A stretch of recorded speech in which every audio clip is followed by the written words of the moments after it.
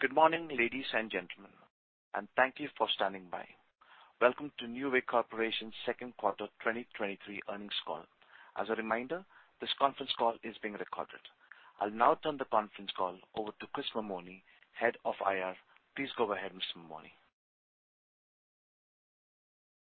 Thank you, operator, and thanks to everyone for joining us this morning. With us today are Philip Fayer, Chair and CEO, and David Schwartz, CFO. As a reminder, this conference call is being recorded and webcast and is copyrighted property of Nuvei. Rebroadcast of this information in whole or in part without written consent of Nuvei is prohibited. Earlier this morning, Nuvei issued a press release announcing financial results for the period ended June 30th, 2023. The release, as well as an accompanying supplemental slide deck, is available in the events section of our investor relations website, investors.nuvei.com. During this call, we may make certain forward-looking statements within the meaning of the applicable securities laws. Such forward-looking statements involve risks, uncertainties, and other factors that may cause the actual results, performance, or achievements of the business or developments in Nuvei's industry to differ materially from anticipated results, performance, achievements, and developments expressed or implied by such forward-looking statements. Information about these factors that could cause actual results to differ materially from anticipated results or performance can be found in Nuvei's filings with the Canadian Securities Regulatory Authority and on the company's website. Our discussion today will include non-IFRS measures, including but not limited to adjusted EBITDA, adjusted net income, and adjusted net income per share. Management believes non-IFRS results are useful in order to enhance our understanding and our ongoing performance, but they are not a supplement to and should not be considered in isolation from a substitute for IFRS financial measures. Reconciliation of these measures to IFRS measures is available in our earnings release and MD&A. We'll open up the call to your questions after our prepared remarks. During that portion of the call, in order to get to as many people in queue within the allotted time, we ask that you limit yourself to one question and one follow-up. And with that, I'd like to now turn the call over to Phil.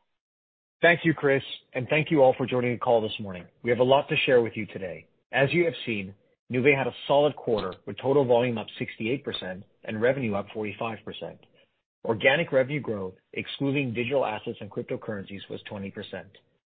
This growth underscores the continued strength and momentum in the business as we advance our strategic initiatives while reaching a number of significant milestones along the way. Furthermore, we have now both lapped and outgrown the digital assets and cryptocurrency headwinds of the past 12 months. With Paya largely integrated and now in the fold, my prepared remarks today include an additional one-time disclosure to expand on Nuvei's evolution, our channels, and related go-to-market strategies, and current trends which shape our outlook for the remainder of the year as well as our medium-term targets. As I think you'll appreciate, we have fundamentally changed the business and are favorably positioned for future growth. And given our strong and consistent financial performance, cash flow generation, and deleveraging, we will discuss some important announcements made today with respect to future capital allocation. Starting with our market position, Nuvei is a global payments platform with category-leading modular technology, growing rapidly with the addition of new end markets and use cases, geographies, and capabilities. We are one of the few single global platforms today. This year alone, we have accelerated our offerings in Colombia, in Chile, Peru, Brazil, Singapore, Hong Kong, Australia, UAE, South Korea, France, and Japan, just to name a few. We are focused on being the technology partner of choice and are scaling the business with over 16 million daily interactions supported by more than 3,000 servers, 10 global data centers, and innovating with 36 releases year-to-date, driving 2,500 new features, functionality, or enhancements. As you can see, we are constantly innovating. Importantly, with every passing day, we are increasing our product and technology gap versus the competition. The reality is that we have only 4 competitors who are able to serve their customers globally. This is not a segment where we can easily be disrupted by new entrants, nor can someone easily acquire their way into the space. Our right to win in this market is more compelling than ever. For those that have been tracking our progress, you know that we have spent a lot of effort building a world-class go-to-market playbook and have successfully made the Nuvei brand famous for all the right reasons: integrity, transparency, and capability. We are considered a prominent voice in payments today, with large customers as well as known brands across a mix of discretionary and non-discretionary, as well as cyclical and non-cyclical end market use cases. As a brief update on Paya, the overall integration and achievement of our estimated $21 million cost synergy target is on plan, and we've begun to execute on our strategy to realize up to $100 million of incremental revenue by 2027. We are at a new and exciting juncture in our company's evolution. With Paya now in the fold and having lapped the full year's impact of digital assets and cryptocurrencies, we want to share some incremental insights into how we've organized our commercial organization, reframe the market opportunity, explain why we're winning, and help you better understand the growth drivers and trajectory of the business. Today, we operate the commercial organization through three defined channels. Our core channel, which is global commerce, our emerging channel, which is comprised of B2B, government, and integrated payments, and our legacy channel, which is our SMB portfolio.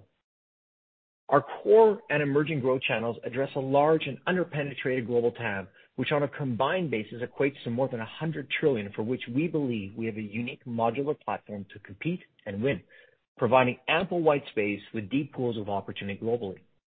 As I'll describe, the key tenets that have made us a category leader in our core global commerce channel, great technology, capabilities, global reach, and investment in our go-to-market function, are 100% applicable to our emerging B2B, government, and integrated payments channel. By applying the same playbook that significantly accelerated our growth following the SafeCharge acquisition just a few years ago, we expect to accelerate the growth profile of our emerging channel. Now double-clicking on the results for the quarter by channel, starting with our core channel, global commerce, which is our largest and fastest growing channel. Revenue grew 16% to $172 million and 35% excluding digital assets and cryptocurrencies, and represented 56% of total revenue in the second quarter. We are very pleased with these results as we continue to take market share and outgrow our peers. To reiterate, we have now both lapped and outgrown the digital assets and cryptocurrency headwinds of the past 12 months. With the introduction of our unified commerce as one of our many product enhancements, which offers card-present solutions, single token, and unified reporting, we've expanded the scope of this channel beyond global e-commerce to global commerce, as we believe that our unified offering now opens an entirely new tab previously unavailable to Nuvei. In terms of new client wins, as you may have seen from the myriad of press releases, we had an exceptional number of wins across all regions, including the signing of one of the fastest growing global online marketplaces with more than 800 million users. This new enterprise customer partnered with Nuvei to expand globally and support its rapid growth in Europe and the US, and comes on the heels of our win with global marketplace Shein just a few months ago. We partnered with Cart.com, an incredible opportunity to integrate payments, fulfillment, shopping cart, and marketing capabilities into a single offering, with Nuvei becoming its exclusive payments partner. In online car rentals, we partnered with Rentcars, the largest online car rental platform in the Americas and a global leader in the segment, for whom we will be providing our full set of capabilities across LATAM.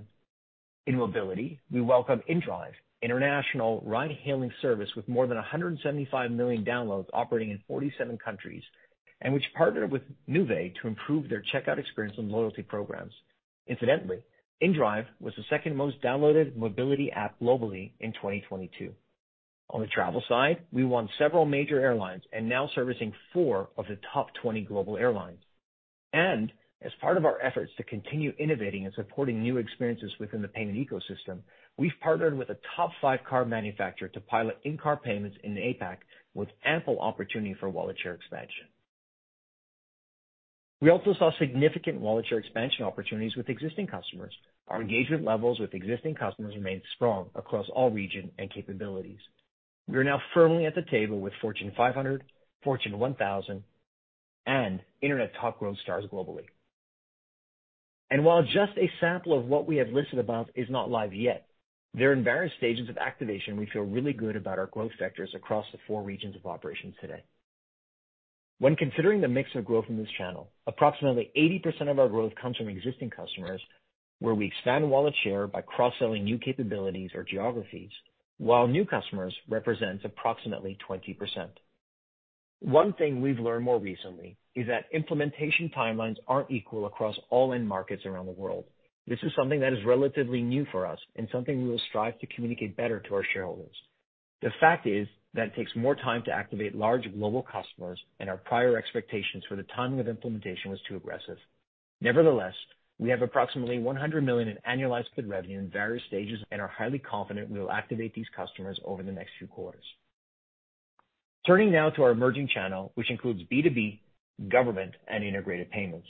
We believe this is the next frontier to monetize Nuvei's unique capabilities with our deep ERP integrations and proprietary software, which we expect to accelerate by enabling our commercial playbook. Emerging channel revenue grew 13% on a pro forma basis to $54 million and represented 18% of the total revenue in the second quarter. Starting with B2B, there's strong momentum in B2B payments given the enormous white space driven by the ongoing shift away from inefficient check-based payments towards the conversion and accelerating adoption of electronic payments, which drives greater automation and efficiencies for businesses. For perspective, it is estimated that B2B represents a $25 trillion TAM globally. Today, our proprietary accounts receivable automation module that sits on top of the ERP and in between our payment engine is designed specifically for the nuanced and complex use cases for B2B transactions and acts as a billing engine, providing our customers enhanced tools to collect receivables more quickly, streamline back-office processes, and reconcile order cash data within their core ERP accounting platforms. With deep integrations into our ERP partners, we facilitate the customer experience while helping our ERP partners create stickier offerings and increase their software win rates in the market. As you can appreciate, leveraging Nuvei's many existing competencies with our seamless global reach, our vast local payment acceptance options, our instant and automated payout capabilities, and our embedded finance, with specific focus on factoring, in addition to AR automation, drive a comprehensive suite of solutions to enable our B2B customers to grow efficiently. Historically, we have focused our commercial efforts primarily within the Sage, Acumatica, and ECI ERP ecosystems. This quarter, we greatly expanded our TAM by adding 2 other global ERP leaders, Infor and SAP, to our list of partners. And we plan on adding Microsoft Dynamics, the largest ERP player in the world, later this year. We have now expanded our ERP engagements beyond the U.S. to all reaches of the globe. Combined, we estimate these expansions will increase our ability to reach more than 3 million ERP customers globally. With respect to the performance in this year's second quarter, new account onboards were up 27% versus the previous year's same period, which we believe lays a foundation to expand our growth in 2024. In government, we helped 2,000 agencies, public utilities, and municipalities in 30 states create streamlined engagements with their citizens. Our government offering is powered by our recently enhanced proprietary applications, Utility Connect and Citizens Portal, which seamlessly bolts on top of the agency's ERP software and offers an instant digital experience to enhance citizens' engagements that streamlines and reports applicable usage, account invoicing, auto-pay capabilities, and simplified workflow, thus eliminating the cost and hassle with late and paper-based payments. Here, we go to market both directly to the agencies and, more recently, via software-focused partnerships. Post-acquisition, we are enhancing the payment functionality to include open banking payments and payouts wherever applicable, along with expanding the footprint of our offering beyond the United States. In the quarter, new client wins included the U.S. Virgin Islands, the cities of St. Petersburg, Florida, and Erie, Colorado, to support the main public water utilities in those municipalities, and Llano County, Texas, for processing property taxes, amongst many other wins. In total, the early results here, too, are compelling. This quarter alone saw more than 10% in annualized new business growth as we're successfully winning both new partners and municipalities. We believe government growth can also accelerate to over 20% in the medium term. Moving now to integrated payments. While it's early days, the monetization opportunities for Nuvei with software partners based on embedding our unified commerce capabilities into the ecosystems of global software and technology partners are very compelling. Integrated payments is an enormous global market opportunity with a TAM of approximately $35 trillion, and like global commerce and B2B, we believe our capabilities are uniquely suited to help our integrated partners thrive globally. To support the varying business models of our integrated partners, we launched this quarter our fully managed PayFac as a service offering, which includes onboarding, reporting, fraud management, and configurable funding options with a comprehensive roadmap of additional functionality under development. This quarter alone, we onboarded 2 very large ISVs, both processing over $1 billion in annual volume and servicing over 20,000 unique locations across North America. Based on our current capabilities, coupled with our investment roadmap, we believe we have the potential to be the partner of choice for mid-market integrated partners globally. In summary, We think there's enormous opportunity here for Nuvei to accelerate the growth of our emerging channel to 20% plus over the medium term. Finally, turning to our legacy channel, which predominantly consists of our non-integrated standalone SMB portfolio, pro forma revenue declined 5% to $81 million and represented 26% of the revenue in the second quarter. Specifically, the legacy business is more sensitive to the prevailing macro conditions that can impact same-store sales trends. As such, Q2 marked the second straight quarter where we saw a slowdown in same-store sales versus the previous year. Nuvei's legacy channel is a mature business, and while we'll continue to provide full support and remain loyal to our customers, it is not expected to be a key focus of our growth. Bring it all together, you now have better visibility for each of our channels, which should give you more insights into our overall growth. To summarize, we have fundamentally changed our business, significantly increased our TAM, and expanded our technology use cases. We have category-leading growth in our core global commerce channel, with 35% growth excluding digital assets and cryptocurrencies, and $100 million in pending new business. We also have a defined path to accelerate growth into the 20% range for our emerging channel of B2B, government, and integrated payments. Finally, over time, as the legacy channel becomes a smaller portion of the overall business, the impact to our consolidated growth rate will become less meaningful. As it relates to the medium-term outlook for our consolidated growth, while we execute on our expanded distribution and end markets in pursuit of these growth initiatives, we feel that it's prudent for now to amend our medium-term revenue growth target to a range of 15 to 20%. We remain confident that we can grow consistently within this range. Turning now to an update on technology product innovation, a few key highlights for the quarter include: we are on track to insource North American processing, with Canada being finalized by year-end and the United States by mid-2024. This is an important step as it will allow us to normalize all operational functions globally, drive greater efficiencies, and standardize processes, in addition to improving our operating margin in the region. We are continuing to invest in our vast APM offering, now supporting 634 alternative payment methods available to our customers globally.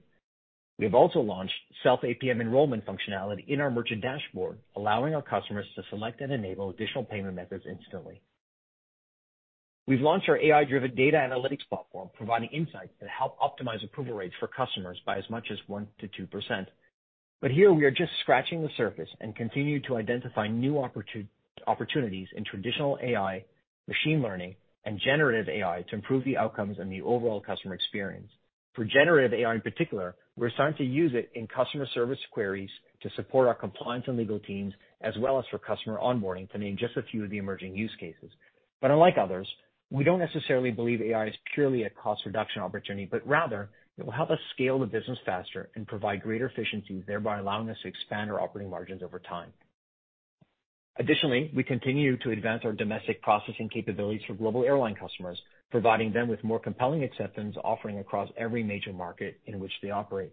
And finally, we have released the first phase of our new global chargeback suite, which we expect to benefit our customers by automating significant portions of the dispute resolution process. So as you can appreciate, we are not standing still. Every new capability drives greater opportunity to deeply engage with our customers as we focus on helping them grow their businesses. Turning now to capital allocation strategy, we continue to be highly disciplined in our approach. During the second quarter, we focused on deleveraging, repaying $55 million of our outstanding debt, bringing our leverage ratio down to 2.76 times at the end of June. This puts us in a very comfortable leverage ratio and gives us optionality.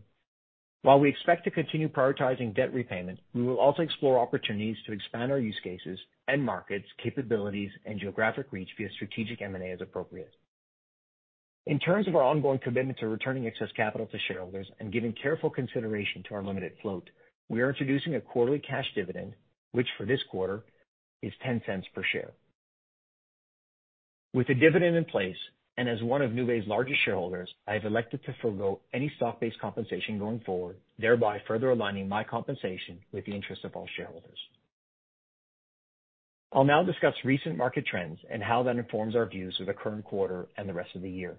Daily average volume through July and early August have remained solid, and we're not seeing any signs that the near-term macro environment has changed. We are, however, revising our full-year outlook, driven by two factors. First, the delayed timing of new business versus prior expectations, and second, our recent decision to offboard a large customer. Dave will cover the updated outlook in more detail. Despite this near-term revision, I've never felt better about how Nuvei is positioned to accelerate its growth potential over the long term. We have a rapidly growing core global commerce channel and a phenomenal potential in our emerging B2B government and integrated payments channel, and we're executing very well against a wealth of opportunities across the entire business. Before turning the call over to Dave, I'd like to welcome our new recently appointed board member, Caretha Rushing. Caretha joins the Nuvei board with over 36 years of human resource experience. She is a former Chief Human Resource Officer at Equifax and serves on the boards of both ThreadUp and 2U Inc. She also further strengthens our corporate governance by increasing the number of independent directors and advances our board diversity. As chair of Nuvei, I look forward to working and learning from her. And to our Nuvei colleagues, I want to thank you for all your hard work and dedication. You guys are simply amazing. With that, I'll now turn over the call to Dave. Thanks, Phil, and good morning, everyone. I'll start by reviewing our financial performance for the second quarter. I'll then discuss our outlook for the third quarter and fiscal year 2023. Looking at our performance during the quarter, we are pleased with our execution through the first half of the year. For Q2 specifically, it is notable that we realized some very significant milestones. We achieved in excess of $50 billion in total volume, $300 million in revenue, and $100 million in adjusted EBITDA for the first time in the company's history. These quarterly accomplishments speak to our success in scaling our platform. And yet, in terms of our overall runway for growth, we are in the early innings with so much opportunity still ahead of us. For the second quarter, total volume increased by 68% to $51 billion and was within our outlook range. Results were driven by our focused investments and execution within our global commerce channel and the inclusion of Paya for the full quarter. E-commerce volume represented 88% of total volume in the period.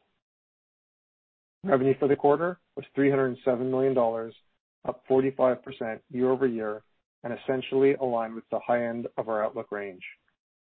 Paya contributed $76 million of revenue during Q2. As a reminder, all revenue figures for Paya are expressed net of interchange to be consistent with our accounting treatment of revenue. Excluding Paya, organic revenue growth was 9% in the quarter. This reflects the impact from the decrease in revenue relating to digital assets and cryptocurrencies. Adjusting for this factor, organic growth at constant currency and excluding digital assets and cryptocurrencies was 20%. From a regional perspective, we experienced strong growth.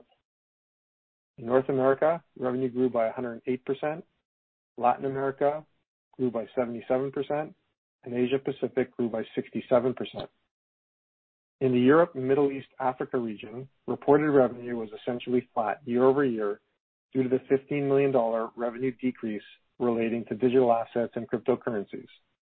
Excluding the impact from digital assets and cryptocurrencies, EMEA region growth would have been 17% in the quarter. Consistent with our focus on driving incremental gross profit dollars through expanding wallet share with our customers, gross profit increased by $78 million to $253 million compared to last year's second quarter, representing gross margin in excess of 82%. Selling, general, and administrative expenses in the second quarter increased by $75 million or 51% year over year to $222 million.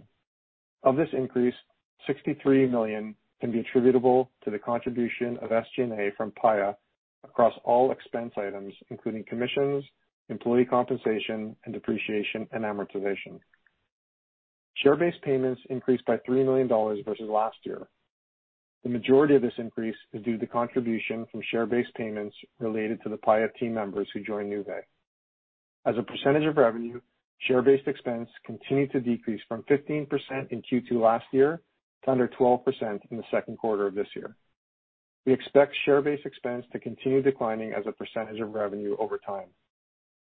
Adjusted EBITDA for the quarter was $110 million and was above the top end of our outlook range, representing an adjusted EBITDA margin of 36% in the quarter. Looking at other line items on the income statement, net finance cost was $28 million compared to net finance income of $4 million in last year's second quarter. The main driver of this delta was an increase in finance costs to service our outstanding debt, including the new $800 million credit facility we entered into in late February in connection with financing the Paya acquisition. Going forward, as we use excess cash to delever, we expect this will have a positive impact on finance costs. Net income for the quarter was $12 million or 7 cents per share, compared to net income of $35 million or 23 cents per diluted share. As I just mentioned, the $31 million increase in net finance costs was the largest contributor to the reduction in net income. Adjusted net income was $58 million or 39 cents per diluted share for the quarter. Turning to the balance sheet. As at June 30th, 2023, we had cash and cash equivalents of $118 million and term debt of just under $1.3 billion. Meanwhile, our cash generation remains strong. Free cash flow increased by 19% to $96 million, representing an 87% conversion rate from adjusted EBITDA. Cash flow from operating activities for the 3-month period was $60 million versus $91 million for the comparable prior period. As I mentioned previously, this year's figure was impacted by financing costs related to the Paya acquisition. In Q2, interest paid increased by $29 million. During the second quarter, as part of our capital allocation strategy, we deployed $55 million of cash towards reducing our outstanding debt, bringing our leverage ratio down to 2.76 times. Of this $55 million, $44 million was voluntary, which shows the magnitude of our cash generation and our approach to delevering. Our financial profile provides us with enhanced opportunities to return excess cash to shareholders in several ways, while still maintaining the flexibility to invest in our business in pursuit of both organic and inorganic growth. Through the first half of the year, we chose to use excess cash to further reduce our leverage from current levels and to repurchase almost 1.4 million of our shares under our normal course issuer bid. Today, we announced a quarterly cash dividend of 10 cents per share, payable on September 5th, 2023, to shareholders of record as of August 21st, 2023. The aggregate amount of the dividend is expected to be approximately $15 million. I will now turn to our outlook and would refer you to our forward-looking information disclosure in our press release and MD&A. We are revising our growth expectations for the back half of the year, primarily due to 2 factors. The first and more significant factor relates to longer lag times than we anticipated between signing and implementing new in-year business. As we've come to appreciate, the nature of serving larger enterprise customers is that the timeline to go live and begin generating revenue tends to be longer. The second factor stems from our recent decision to exit a relationship with a large customer. For the third quarter, we expect total volume of between $47.5 and $49.5 billion, representing a year-over-year increase of 69% to 76%. Revenue of between $300 and $308 million, representing a year-over-year increase of 52 to 56%. Revenue at constant currency of between $294 and $302 million, representing a year-over-year increase of 49 to 53%. And adjusted EBITDA of between $105 and $110 million, representing an adjusted EBITDA margin of approximately 35 to 36%. For the full year 2023, we are revising our outlook to reflect the 2 reasons I just mentioned. We now expect total volume of between $193 and $197 billion, representing a year-over-year increase of 51 to 54%. Revenue of between $1.17 and $1.2 billion, representing a year-over-year increase of 39% to 42%. Revenue at constant currency of between $1.16 and $1.18 billion, representing a year-over-year increase of 37 to 40%. And adjusted EBITDA of between $417 and $432 million, representing an adjusted EBITDA margin of approximately 36%. In addition, we now expect full-year organic revenue growth at constant currency and excluding digital assets and cryptocurrencies to be between 16% and 20%. In addition, as Phil mentioned, we are amending our medium-term revenue growth target to be between 15% and 20% and are reiterating our long-term adjusted EBITDA margin of greater than 50%. Overall, we are pleased with our results and continue to be excited about our prospects going forward. I'll now turn the call back over to Phil for closing remarks. Thanks, Dave. Before opening it up to questions, I'd like to reiterate the key takeaways from today's call. First, our category-leading global e-commerce business had 35% organic revenue growth, excluding digital assets and cryptocurrencies. Second, we're well on our way to accelerate the growth profile of our emerging B2B, government, and integrated payments channel to 20% plus over the medium term. Third, our revised outlook is due to two near-term transitionary effects with no bearing on our robust pipeline of high-profile customer opportunities. And fourth, our strong cash generation provides us flexibility to delever our balance sheet quickly and return excess cash to shareholders via dividend. With that, operator, we're ready to take questions. Thank you. We will now be conducting a question and answer session. If you would like to ask a question, please press star one on your telephone keypad. A confirmation tone will indicate your line is in the question queue. You may press star two if you would like to remove your questions from the queue. For participants using speaker equipment, it may be necessary to pick up your handset before pressing the star keys. One moment, please, while we poll for questions. The first question comes from the line of Will Nance with Goldman Sachs. Please go ahead. Hey, guys. Good morning. I wanted to ask on some of the building blocks of the updated target. The vertical disclosures of the last couple quarters have been helpful. If we think about SMB, it sounds like that is going to be relatively flat. The Paya business kind of been growing in low double digits. It would seem like the updated guidance implies something like high 20s growth on the 55% of the business that's global e-commerce. Is that the right way to think about growth going forward, or are there any refinements to that framework you would make? Good morning, Will. It's Phil. I think you have it in the right zip code. So for us, we tried to do a channel disclosure to highlight the different segments of the business now with Paya fully in the fold. Our core channel, we're expecting between 20 and 30% growth. In our emerging channel, we are accelerating the growth. It's today 13%. We believe we can accelerate it. And SMB, relatively flat. It is down 5% this quarter, predominantly just because of same-store sales movement, but we expect it to be relatively flat. And one thing as you build your models is understand that, core is 56% of our revenue today, but as it continues growing, it's going to be a larger and larger part of the revenue. So the impact from SMB over time will decrease, and certainly as Paya and our emerging channel continue driving momentum, combined, we believe that our high-growth channels will both be 20% plus, and SMB will be a lesser part of the drag on growth in the outer years. Got it. That's helpful. And then if I could just follow up on the $100 billion pipeline disclosure that you guys gave, how do I think about that in the context of the updated medium-term target if we're maybe thinking about some of the out years in our model? I know you mentioned in the script that, new business is only 20% of the growth. So, if we think about that being a contributor to new business, what can you tell us maybe about wallet share expansion opportunities with the existing customer set that could kind of bridge the rest of that delta? Yeah, so revenue opportunities for us are always built into existing customers and new customers. And I think you've seen just the myriad of press releases that have come up. I'm so proud of this team. We are winning ultimately the who's who across all of our regions, and it is taking a little bit more time for those clients to activate. But the opportunities and the quality of business that we've been onboarding this year is truly exceptional. But the onboarding doesn't end, right? So it's taking a little bit longer for us to onboard, and that's something that we are reflected in the revised outlook for the remaining of the year.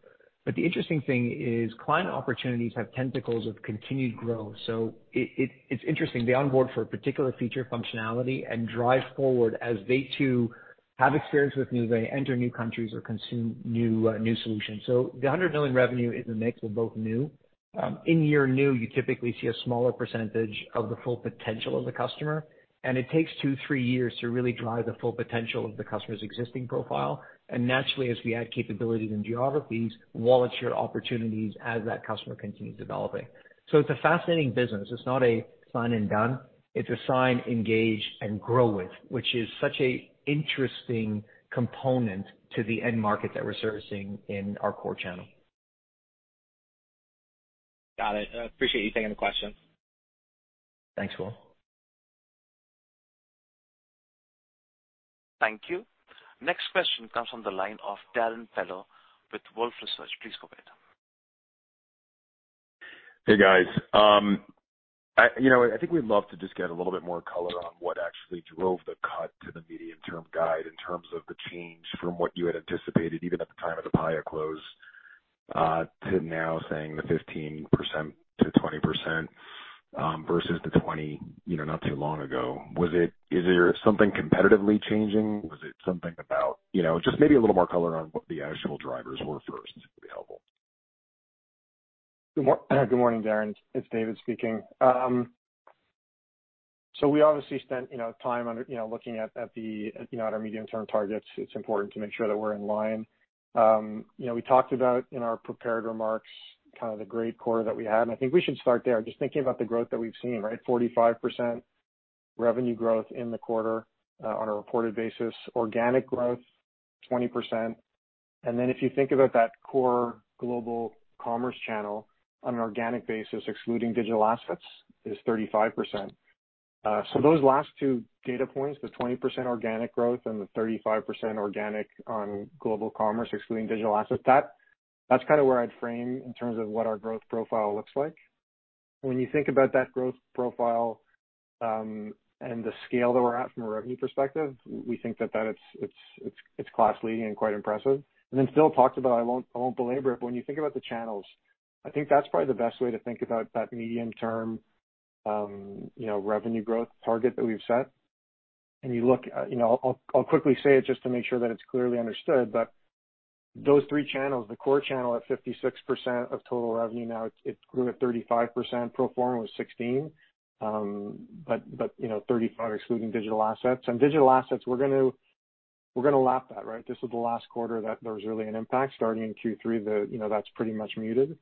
And then think about the traction that we've just seen in that channel on some of the, we had a whole bunch of PRs that we mentioned, and that we had and wins, whether it's Shein, Cart.com, or InDrive. Those are pretty good names. So you can see the traction that we're building up in that channel.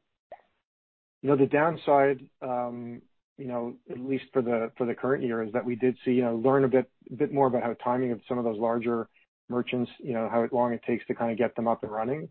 But we do have line of sight on $100 million of revenue opportunities. So that's kind of the core channel. And emerging, again, B2B, ISV, and Gov, that grew on a pro forma basis of 13%, but we certainly have line of sight to 20% plus growth. We talked about, the expansion of the ERP platforms. We talked about some of the government wins. And then as well on ISV, some of those two large, $1 billion plus partners that we signed. And if I kind of, remind you of the 50 to 100 million of incremental revenue potential too, that's also, on the PIA side, that really plays into that emerging channel. So if you do the math, kind of weighted average with those growth rates, you get a pretty good sense that, that 15 to 20% is something we feel really confident about achieving. And we want to be, disciplined in our approach and make sure that the expectations are appropriate. And so that's kind of the logic of how we got to that 15-20% medium term, which is, effectively what we're growing at today. And of course, for the rest of this year, and even when we think about, medium term, we obviously want to, be cautious of how we kind of set expectations. Okay. And then, guys, just a little more color on the decision to exit this large customer. What exactly drove that? And is that really just one-off, to be clear? We strive to be, Darren, the North Star in all verticals and use cases globally. I mean, that is our commitment across all stakeholders around Nuvei. We have a team of 200 in compliance, risk, and underwriting, focused on doing the right thing for the company, regardless of size. But I think the biggest takeaway is exiting this merchant relationship is just the right thing for Nuvei. These things happen all the time, Darren, in terms of onboarding and offboarding. This just happens to be a top 10 customer.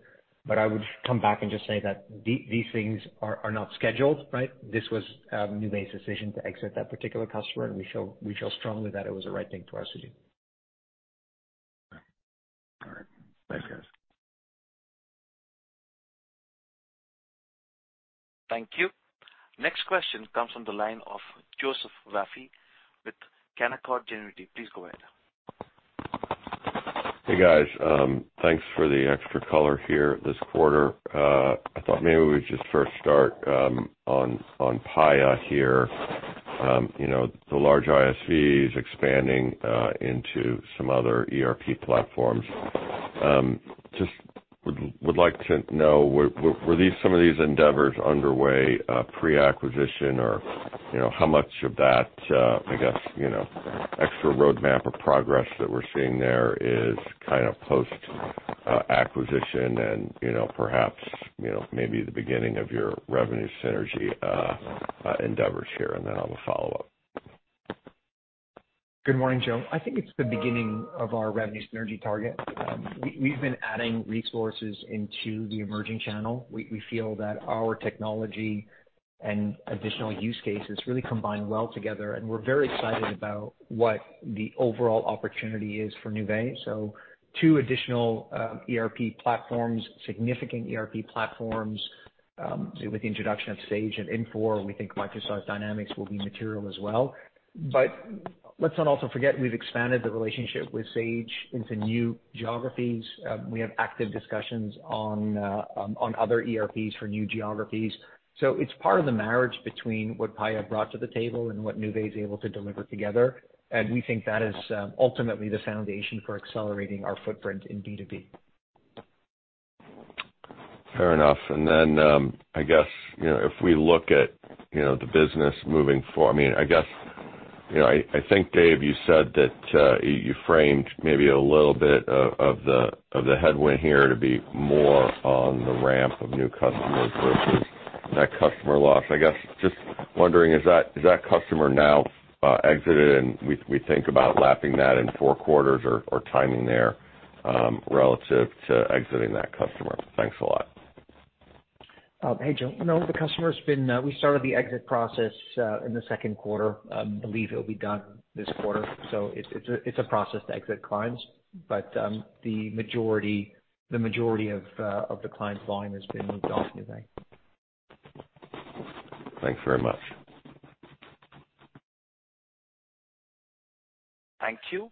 Next question comes from the line of Dan Perlin with RBC Capital Markets. Please go ahead.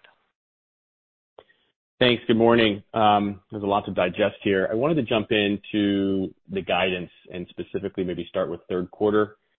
So it looks like pro forma growth at the midpoint is calling for kind of 14%, and I think you just did 9%. So I guess one, what's driving the kind of 500 basis point sequential acceleration? I know FX is about 2 points of that, but it's still like 300 basis points. So I'm just trying to understand why that would accelerate. And then the implied fourth quarter at the midpoint looks like it gets back to about 8% with a much bigger benefit from FX.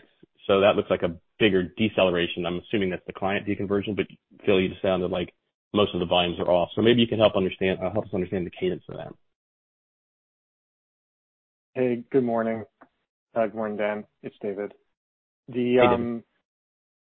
So, obviously that for the third quarter, we have pretty good, line of sight. We're in the quarter now.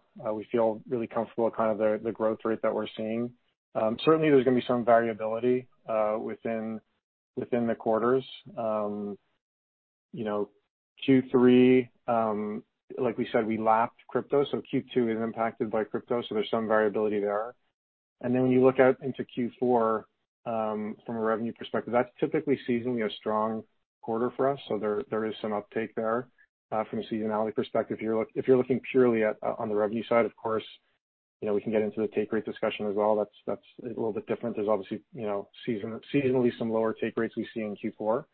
But generally speaking, from an organic perspective, in Q3 and Q4, certainly the loss of the customer impacts, and then of course, the offboarding, the new business kind of timing, both of those transitory. And so granted, over time, we see that, the revenue starts to come back up to that 15 to 20% level that we have on the midterm target. But effectively, there's nothing specific to call out other than, crypto impact in Q2. Of course, you mentioned that the FX impact that is more impactful in the second half. As you can see, the first half impact was, somewhat of a headwind. Second half is somewhat of a tailwind. Overall, when you look at that FX impact on our total revenue from a percentage basis, it's not huge, but but it does add up in terms of dollars. So there is some fluctuation there on the FX side, both in Q3 and slightly more in Q4. Okay, that's helpful. Just philosophically, I was a little surprised to see you guys starting to pay a dividend kind of this early in your growth, I guess, algorithm. So Phil, can you just maybe talk about how that discussion even came about? Obviously you have the free cash flow to handle it, but most companies at this growth stage are probably not dividend payers yet. So any way you can just kind of contextualize how that conversation went to arrive at this point. Thank you. We strive to set the pace, guys. I think that's the biggest thing. But in all seriousness, people forget that we're high growth and we're highly profitable, and we're generating a tremendous amount of free cash flow that provide us flexibility.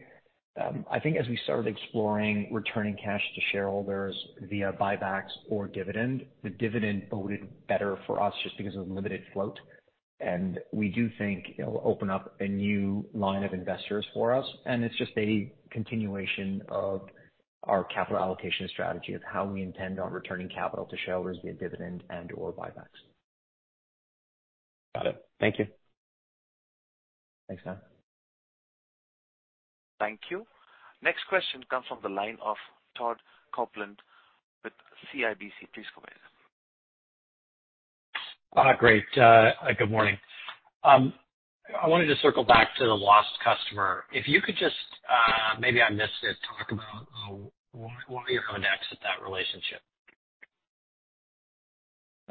Todd, just out of respect, it's nothing that we would consider doing. These are all great businesses that have their own success and journey, but it was no longer a fit for Nuvei. I'm proud of our team for making the right decisions. We expect this customer to continue thriving, but from a profile perspective, it's not a client for Nuvei, and we'll leave it at that. Okay. But there should be not any impression left that this is a competitive exit. This is a Nuvei decision. Todd, we've talked about that, correct? Yeah. Okay. Secondly, I wanted to ask about, you got the breakdown on growth by your new segmentation. Can you just talk about the EBITDA margin profile or path in those segments, maybe qualitatively, to start to get you towards your longer term target? Thanks a lot. Hey, good morning, Todd. It's David. So in terms of the channels, I mean, we don't specifically talk to the EBITDA margins of each. We really, there's infrastructure across the company that really supports all those channels.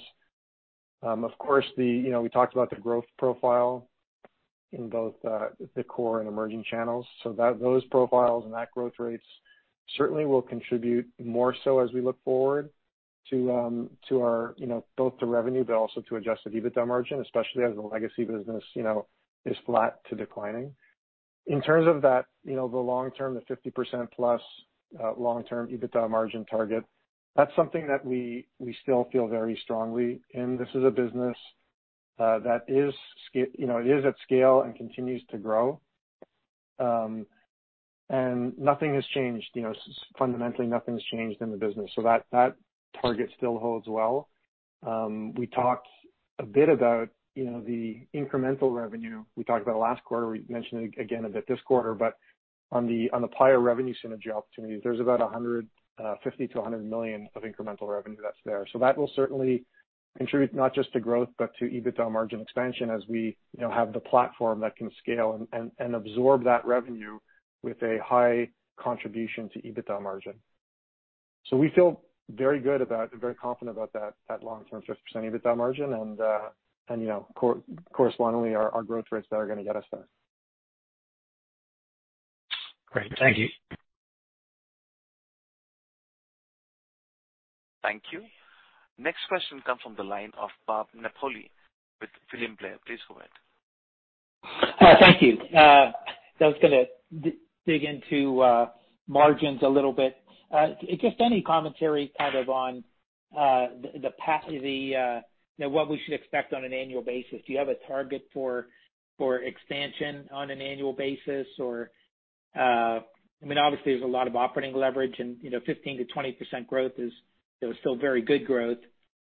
So just any commentary on what we should expect on as we look at 2024 kind of margin expansion from current levels and maybe annually. Good morning, Bob. It's David. Nothing specific that we've targeted externally. Of course, internally we have our own expectations. That ramp to get to 50%, of course, there'll be certain things that will result in maybe step-ups, so incremental. So as we do certain things from, let's say, from a integration, implementation, insourcing perspective, we think about costs. So there could be some one-step items that happen along the way. But at the same time, there'll also be some gradual increase in margin just as we continue to scale and grow on the top line. So I'd say it's a bit of a function of both.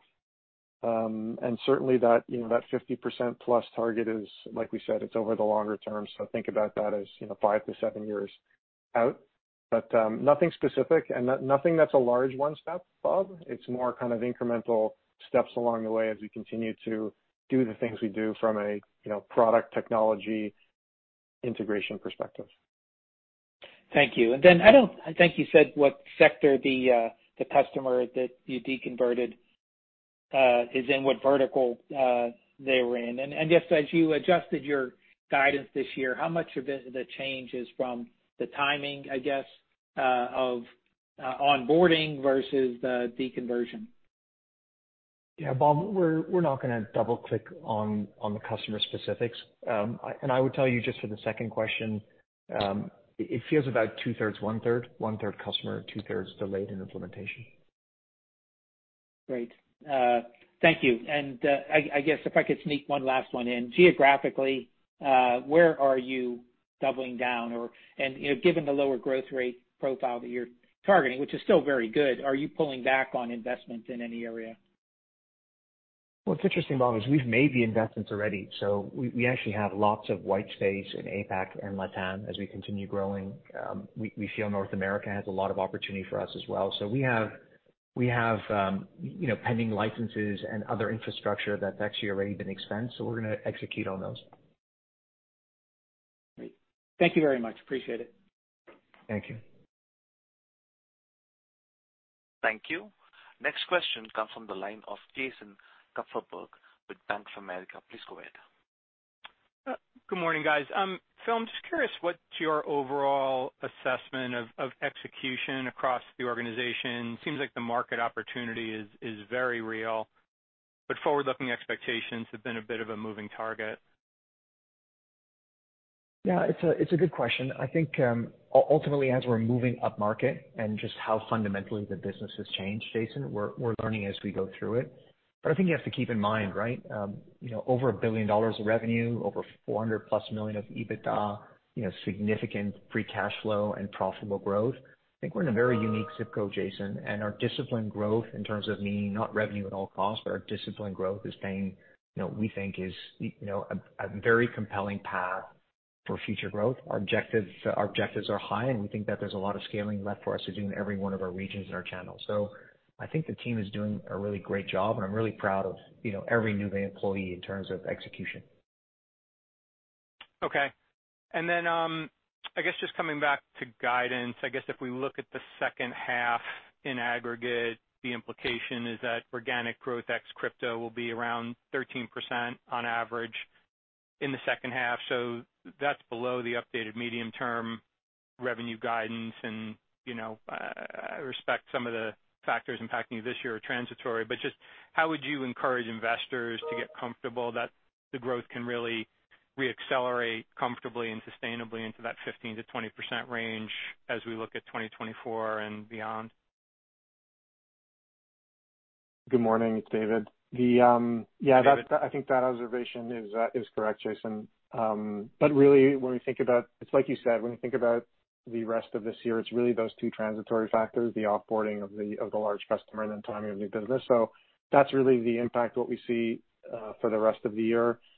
That will lap as we go forward. And I guess the way that I would frame it is, coming back to what we said at the beginning, two things. One, thinking about the channels and thinking about how the growth profiles of each one, specifically core and emerging.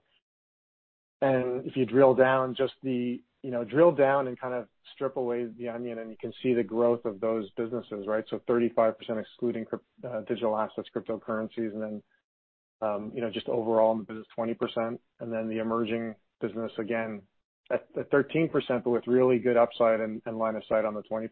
So that's what I would say in terms of how to think about the go forward and the medium term. We're in that zip code now, the 15 to 20%, or even to some degree above if you look at the core business. So we feel really confident about that medium term target, and we feel that that's going to be very achievable for us. And as Phil mentioned in the prepared remarks, like we'll continue to look at that target, but there's certainly we feel good about it. And I'd say also this, rest of this year, especially as it relates to Q4, I think we have some caution built into our outlook. I think that's another important factor to think about when you think about Q4. Okay. Appreciate the color.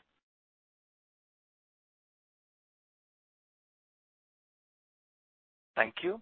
Next question comes from the line of Tim Chiodo with Credit Suisse. Please go ahead. Great. Thank you. I think we kind of covered this in terms of what's implied in the medium term, but if we look at the three buckets, so core global commerce, ballpark 55%, emerging ballpark 20%, and legacy ballpark about a quarter of the revenue, just using round numbers.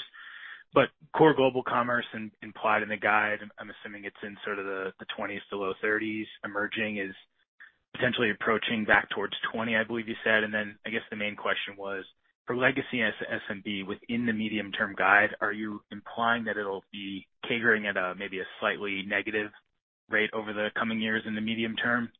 And then the brief follow-up is on the legacy SMB. I know you mentioned that it is non-integrated into software. Can you just talk about how that business is or was distributed? Was it direct sales going to SMBs? Was it through third-party ISOs? Or just in general, what the distribution approach was for that portion of the business? Good morning, Tim. It's David. On the first part of your question, kind of what we baked into the guide. So on the SMB, on the legacy business, like we said, like Phil mentioned it earlier, it is, kind of mid-single digit decline now is what we're seeing. A lot of that is driven by same-store sales. We suspect that, from a go-forward perspective, it's, flat to maybe slightly negative is kind of where we see that business.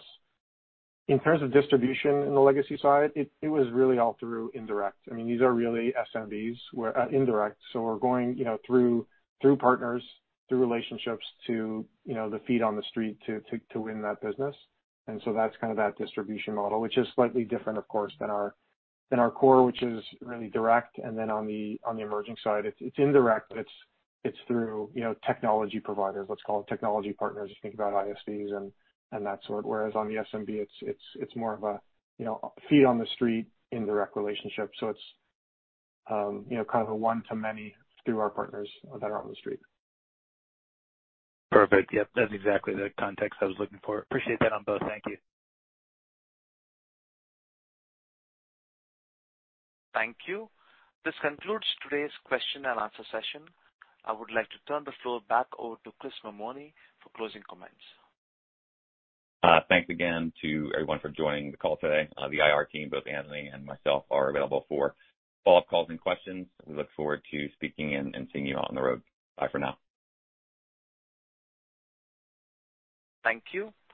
This concludes today's teleconference. You may disconnect your lines at this time. Thank you for your participation.